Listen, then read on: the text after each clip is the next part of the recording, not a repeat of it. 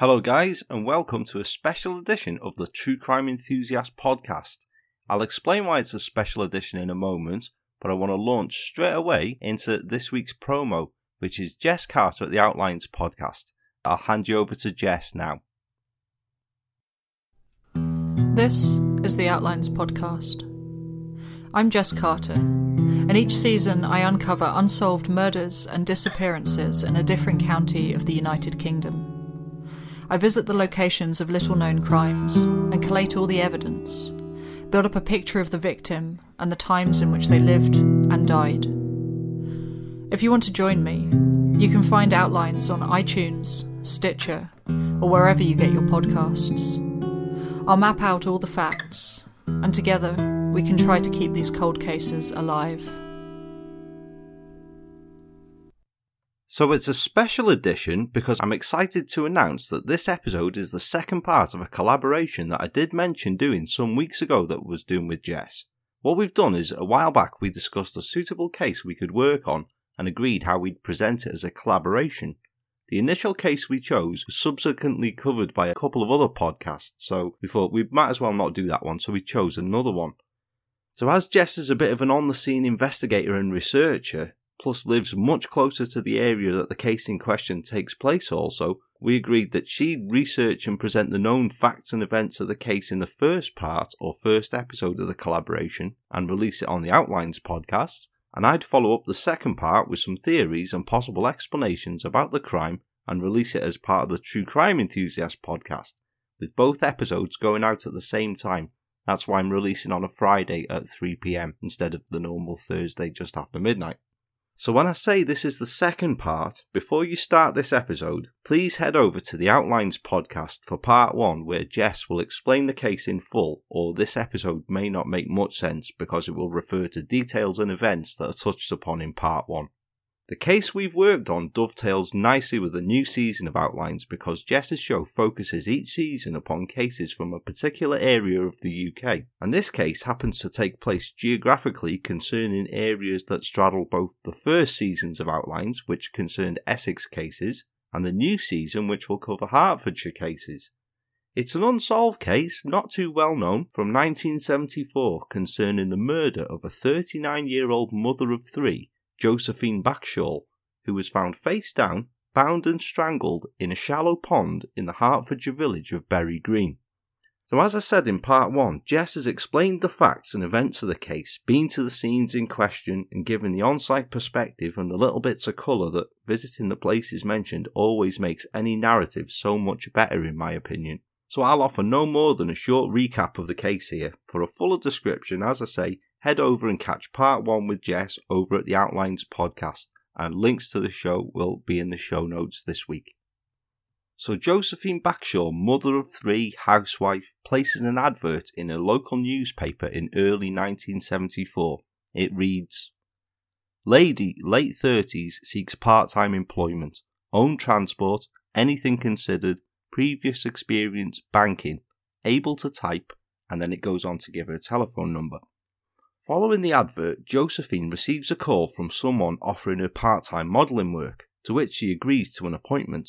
Now this initial appointment that was made wasn't kept by the caller, and nor was a follow-up rescheduled appointment that was made the following day. A third appointment was apparently kept, and it's reported that someone turned up at Josephine's home to take photographs of her.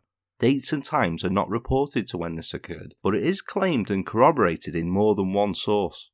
In October 1974, she again apparently receives a telephone call asking if she can stand in and model at short notice. She agrees and leaves home at 6:15 PM on October the 29th, 1974 to meet up with a photographer in the nearby town of Witham. 3 days later, Josephine's fully clothed body, with her hands bound in front of her, is found face down in a pond in Bury Green. Now this is a substantial distance from her home and a substantial distance away from where she had arranged to meet the photographer, the town of Witham, which is just 7 miles from her home. Josephine had been strangled and her killer has never been brought to justice. So as I say, in part 1, Jess has recounted the known facts about the case, and for my part I'll chuck around some various theories based on these, pose some questions and give my own working hypothesis based on what is known. It's quite frustrating, this case. There's lots of things about it that don't add up, and there's a distinct lack of confirmed details about the story. There's vague information in many sources, and there are many holes in what is reported and available for research that, if they could be filled, they may give a different perspective on Josephine's death. Now, you may find that it may be a case that there are many open and unanswered questions and lots of theorising throughout this episode, but speculation must remain, as it does with any unsolved case. But we have worked with what we could get to bring you this collaboration. So firstly, who was the victim? Josephine Backshall was a 39-year-old mother of 3 children, Christopher, Sarah and Emma, and the wife of Clifford Backshall, part of a family living in a modest but by no means ramshackle semi-detached home in the cul-de-sac of Norfolk Close in the town of Malden in Hertfordshire. Husband Clifford was a mechanic at Ford's Motor Company in nearby Boreham, and Josephine at the time of her death worked as a clerk at the local Malden ladder-making firm Stevens & Carter. Reports are that Josephine had only worked in this position for nearly the past year before her death. Josephine was described as pleasant, hard-working, kind, you get the drift, the usual words that are bandied around whenever the victim of a violent crime is discussed in print or in the media, and these can sometimes be misleading. No one likes to be quoted as bad-mouthing a victim, but to paint a picture of someone who is holier than thou is often inaccurate and a generalisation rather than an honest answer. Josephine was described as attractive, and in all available photographs of her, she's not an unattractive woman. The shots available are close-up shots, and with the clothing that Josephine is seen wearing on them, it gives the impression that they were taken some years before, possibly at the end of the 1950s or early 1960s. There are none available from 1974, and it's details like this that help give colour. For example, how did Josephine dress from day to day? Was it conservatively? Was it from a past era, or dowdy for want of a better word? Or did she dress with the times? How similar to her published picture was she at the time of her death? Did she have the same hairstyle or look older? One newspaper source even describes police as appealing for a, quote, good daylight likeness of her. It would seem quite remarkable that there would be no more recent pictures of Josephine readily available, as you would think a woman ostensibly interested in being a photographic model would have. Now, one adjective that's not used in the many reports describing Josephine is busy, a busy person, and I would say that this one above others would be the most accurate from what is known about Josephine's life. Besides working as a clerk, and at the time of her death it's not reported in what capacity she worked at this, however, was it full-time or part-time, Josephine was also reported to be a regular churchgoer and Roman Catholic worshipper, along with her children. She was heavily involved with the church choir, she was the local brownie leader, and she was also a keen Scottish dancer who danced beautifully according to the chairperson of the local Whitterman District Caledonian Society. So add to these pursuits working, raising a family of 3 children, all under 13, and running a home as was par the course in the mid-1970s, and busy seems a fair adjective, wouldn't you agree? The murder occurred sometime between Tuesday, October the 29th and the morning of Friday the 1st of November 1974. This covers the period from when Josephine was last definitively seen to when her body was found. At that time of year, it's dark just after tea time, and the time Josephine left her home, between 6 or 6:15 p.m. on the 29th, would have been dark. There's no way to ascertain the weather at the time. It could have been mild, it equally could have been poor weather. I mention this for 2 reasons. Firstly, because poor weather and darkness can alter a witness's point of view or description. And secondly, Josephine was found face down in a pond. There's no way to ascertain the size of the pond she was found in. Had poor weather and excess rainfall altered the width and depth of it? Had she been submerged at first? Now, Jess did visit the scene when she was researching part 1, and she photographed what's there now, but it is of course unable to be sure how it's changed in size and depth since 1974. From her home in Malden, Josephine was reported to be going to meet the photographer in the nearby town of Whittam. There's a reported sighting of her in the Collingwood Road area of Whittam about an hour after she'd set off from home, and this is a distance of just 7.5 miles. It's not reported what time she was supposed to meet this photographer at all, but for the short distance to drive it would take no more than 20 minutes, so the time she left I would imagine the meeting to be around 6:30 to 6:45. So what was she doing an hour after leaving home in Collingwood Road? It is reported that she was seen in a car park there, or near the entrance to the car park there at the time, having car trouble. The bonnet of Josephine's red Ford Cortina was reportedly up, but there is no mention as to the extent of this car trouble in the press reports available.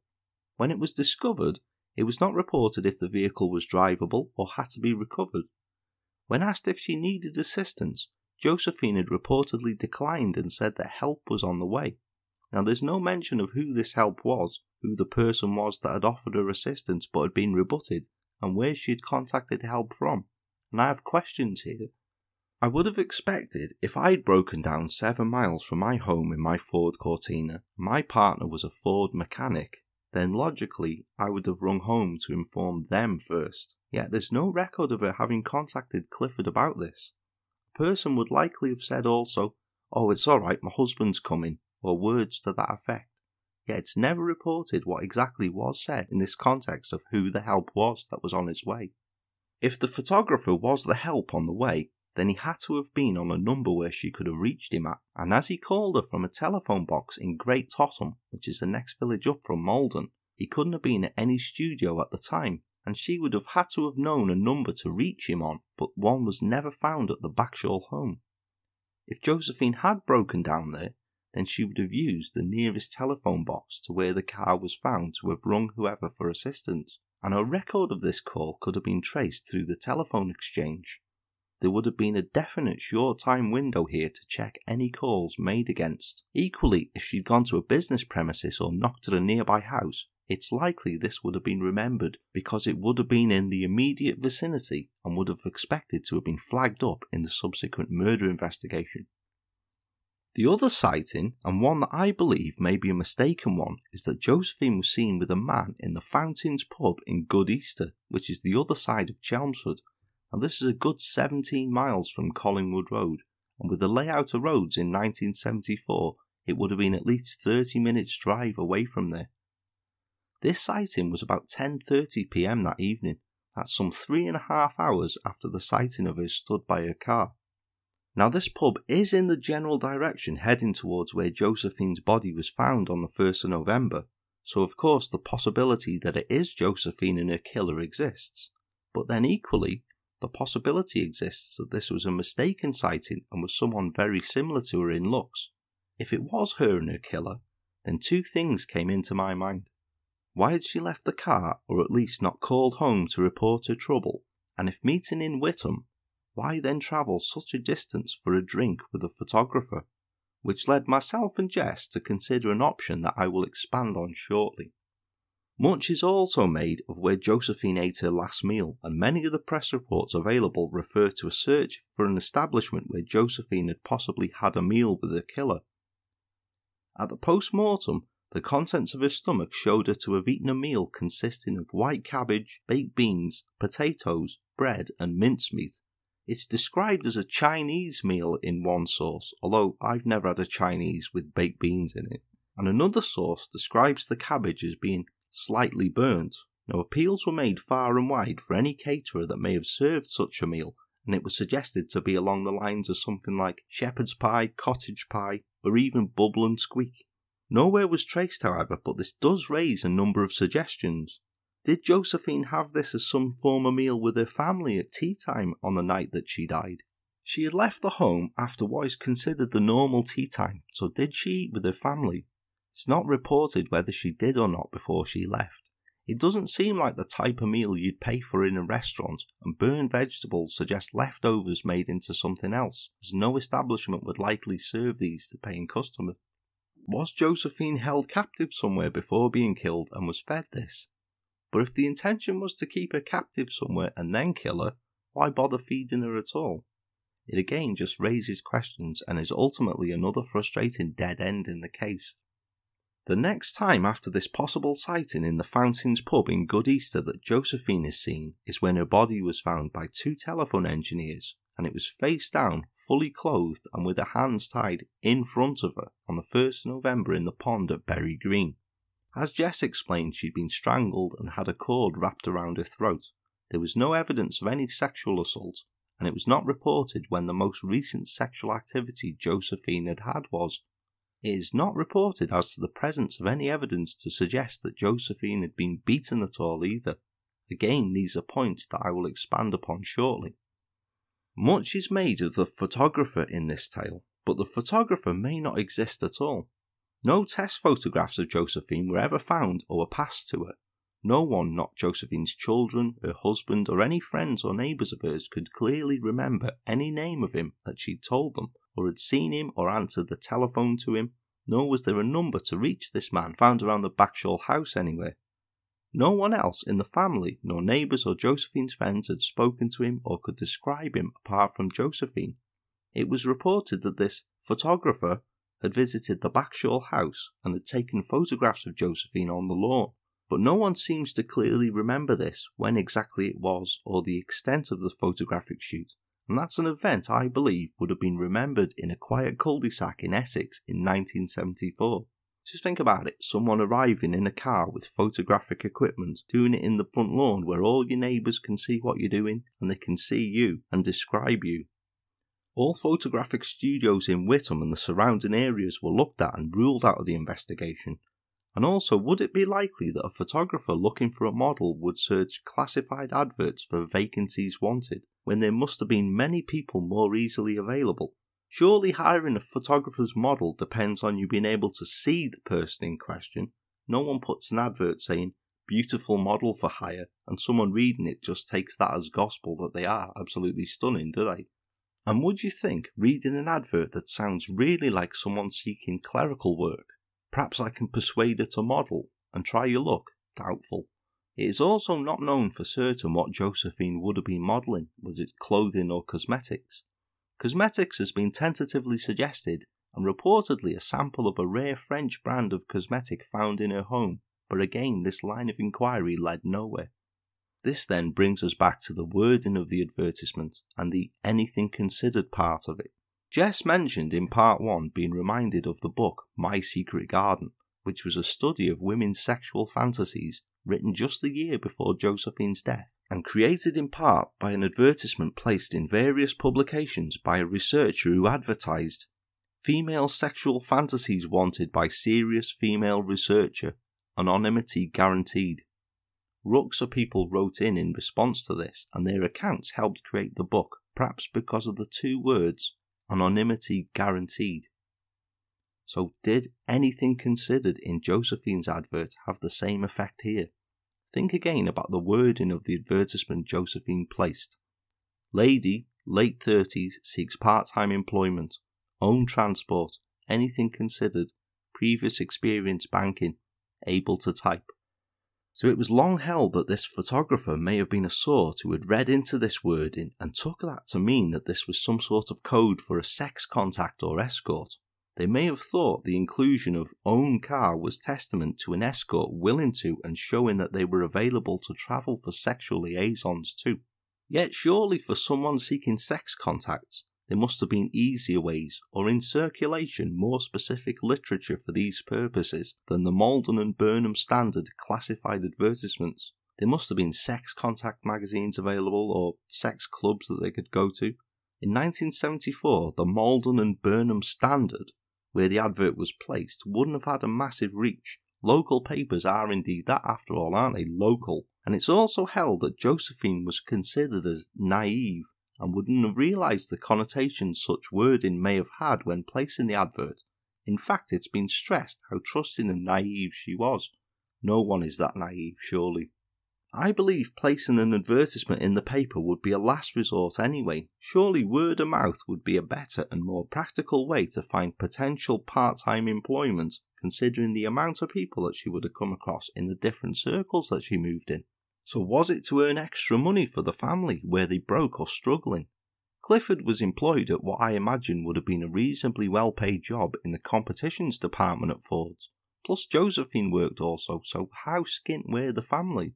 An advertisement like that would only have a limited run, and it was placed in February 1974, with no way to find how long it ran for before being removed. Not long after this ad was placed, Josephine had found part-time employment at Stevens & Carter, it would seem, because she's described as having worked there for nearly the past year before her death.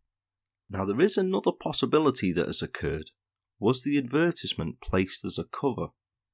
Now I don't have any wish to speak ill of the dead, but the possibility remains that Josephine wasn't the saint that she was portrayed out to be, and she may have been having an affair and was killed in an argument with her secret lover.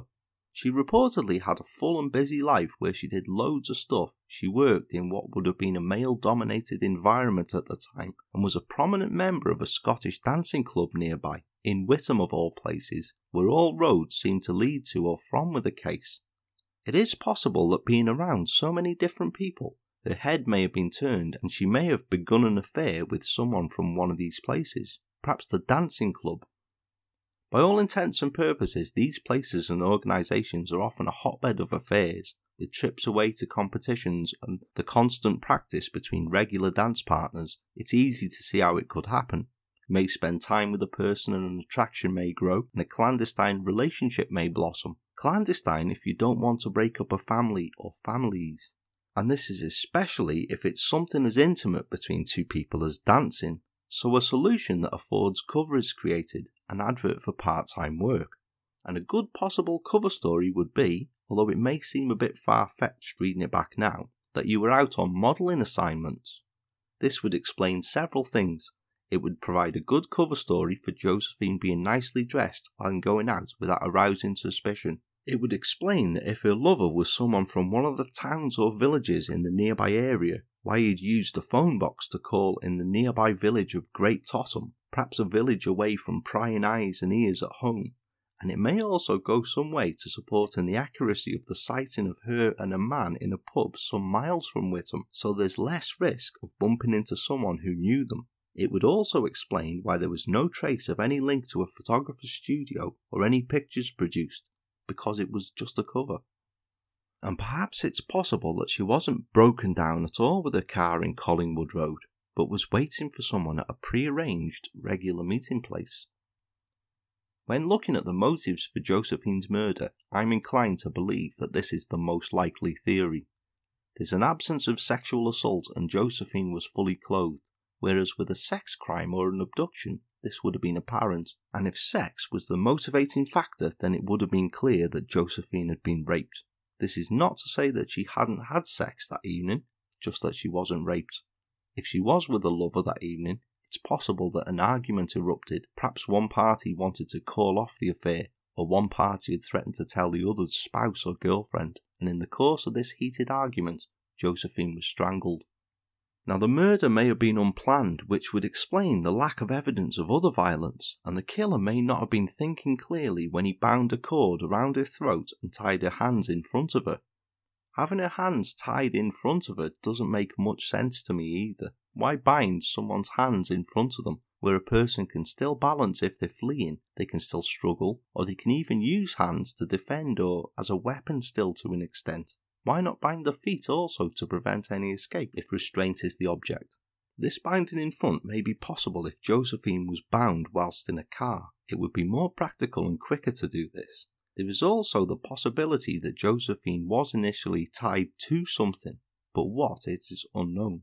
It is also not made clear if the cord around her throat and the cord around her hands was the same one or type, a sizable length and intact as one piece, or had it been cut into two separate pieces? And why leave the body in a pond? Two reasons I believe are possible here. It was to destroy any possible forensic evidence, or it was to hide it, hoping it wouldn't be found as soon as it was. This may account for the reason her hands were tied in front of her. Perhaps they were tied to something to weight the body down, which came free and remained at the bottom of the pond. It is unclear exactly when and where Josephine was murdered. There is a window of more than 60 hours for this to be possible, as well as a large geographical area where it could have taken place. And again, it's not reported anywhere the findings of the post-mortem to suggest how long she had been dead. Could she have been abducted and held somewhere before being killed? It is reported that her watch stopped at 8:10. Is this damage during a struggle, or when her hands were tied, or is it a result of her body being dumped in the pond? If it is the latter, then Josephine would unlikely have been the woman seen in the Fountains pub later that evening, unless she was held and killed the following evening or Thursday. It's unlikely to have been in the early morning. There would be too much risk of the killer being seen. I believe it's more likely to have been committed on the evening that Josephine left her home. The longer she's alive in the company of a killer, the more chance of them being seen and remembered by someone is likely. So if it wasn't a murder committed in an argument over an affair, then what? Revenge? It doesn't seem like a crime of revenge. If someone has done something bad enough to warrant someone wanting them dead, then I imagine the attack would show more signs of violence and would possibly use a weapon such as a knife. Strangulation is a more personal method of killing. Robbery can be practically discounted. The bag was found with her, she still had her watch on. Why kill and strangle a woman, then transport her 30 miles to a remote pond and not rob her, if this was the case? Or was Josephine in the wrong place at the wrong time and was abducted by a passerby who had stopped on the pretense to help? The chances of that are random. What would have been the purpose? Sex most likely, and again, if this was the motive, then sex would have been performed. Now for myself, it always comes back to this being an argument between Josephine and someone she knew very well, most likely a male lover, and it resulted in her death. It's impossible to name any other suspects, and again I'm pointing no accusatory fingers here, as there are no suspects that can be identified apart from the phantom photographer, and the obvious one that would have been of course looked at in the original investigation, Josephine's husband Clifford, who has now long since passed away himself. It did strike me that as through any text or sources found when researching this case, there seems to be a distinct lack of mentioning his or the family's grief, although that may be the ex-policeman in me just reading too much into everything, and they may have just been so devastated that they didn't want any interruptions from anybody and to have their grief in private. I couldn't help but be left with the impression that Clifford wasn't too bothered about Josephine in general. He certainly raised no objectives about his wife going modelling with a photographer he knew so little about that he didn't even know his name or where he was from, and he'd even expressed doubt about his authenticity. Yet he still didn't object to or worry about her heading out on a dark night to meet a stranger, one who he had voiced opinion as to the authenticity of and intentions of. It struck me as very strange. This is where the scant information available frustrates so much. You can only speculate as to the state of the Backshall's marriage in 1974. Were they happy? Did they argue lots? They seemed very much to me to have separate lives, both doing their own thing, and you don't know when was Josephine reported missing. Was it the same evening she left home, or first thing next morning? Was Clifford used to her coming home late, having been out at one function or another, or dancing?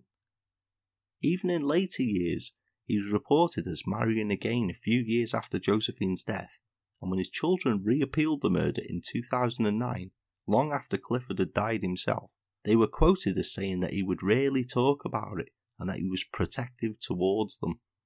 Was that out of fear, or guilt, or what? Do you see what I mean about aspects of the case raising questions that you just can't answer? It's near impossible also to profile the killer here, apart from to suggest that it was likely a male with access to a car and very likely somebody familiar with the local area there. I remain of the impression that this was a lover of Josephine, that they'd argued, possibly over a threat to tell his wife or girlfriend, and he had strangled her.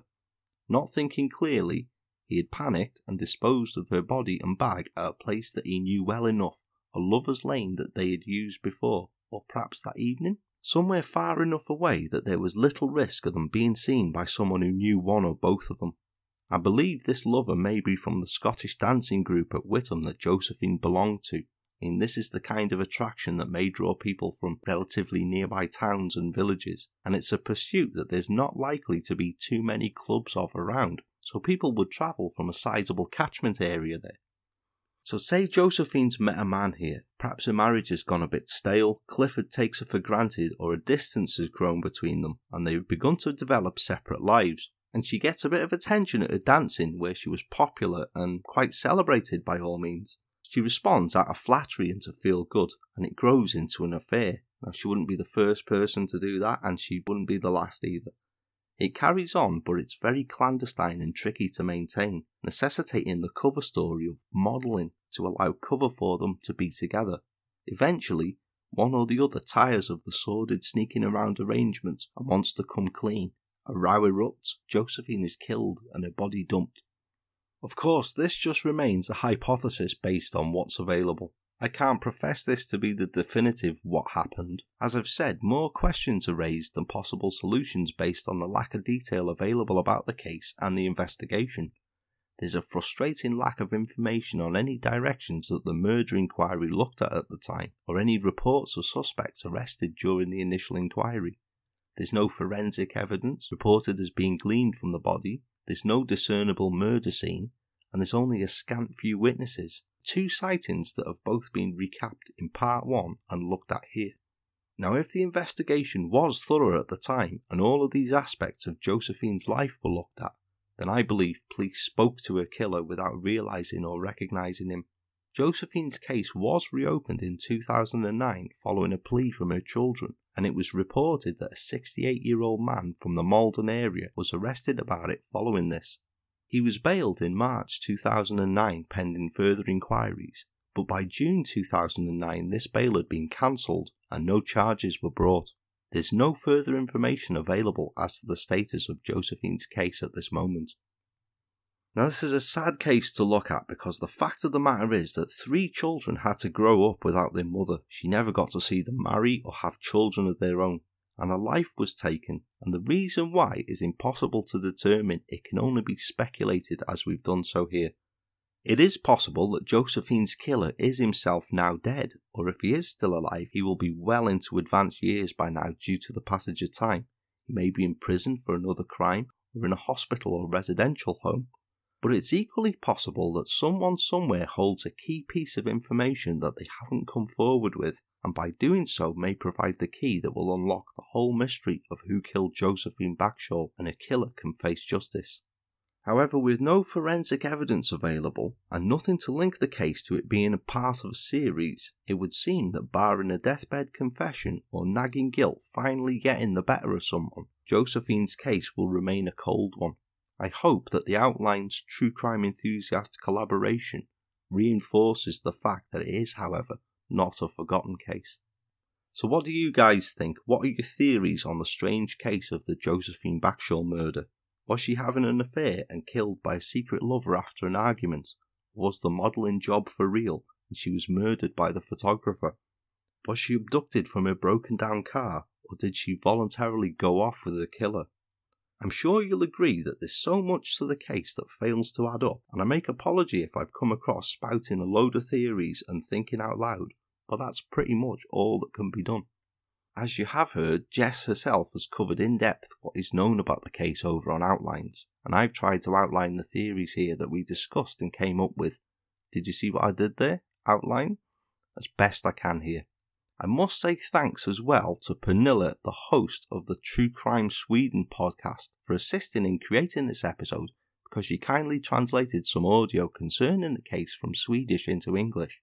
That was very kind of her to take the time out to do so, and she's assisted in making this episode fantastically. I must also pass on very special thanks to Jess Carter at the Outlines podcast for agreeing to a collaboration with the True Crime Enthusiast, and for the sterling research that she did to provide information for these episodes, as well as the many miles that she clocked up driving to the different locations to get that little bit more colour that only being on site can provide. And I mustn't forget to thank Watson as well, Gemma, apparently.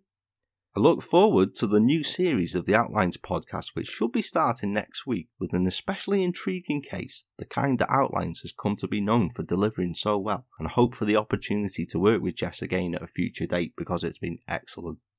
I should be putting up a thread about Josephine's case in the True Crime Enthusiast podcast discussion group on Facebook. That should be up as soon as you hear this, and I think I can speak for Jess here also when I invite you all to discuss and feedback about the case, or about the episodes in general. Tell us what you've thought of the collaboration between the Outlines podcast and the True Crime Enthusiast. So I look forward to hearing from you guys. I'll catch you next week with another regular episode of the True Crime Enthusiast podcast on Truer Crime Thursdays. We'll be back there next week. Hope you know the drill by now. Take care and be safe all. Thanks for joining us, and I shall catch you then. I'm Paul, the True Crime Enthusiast, and this is goodbye for now.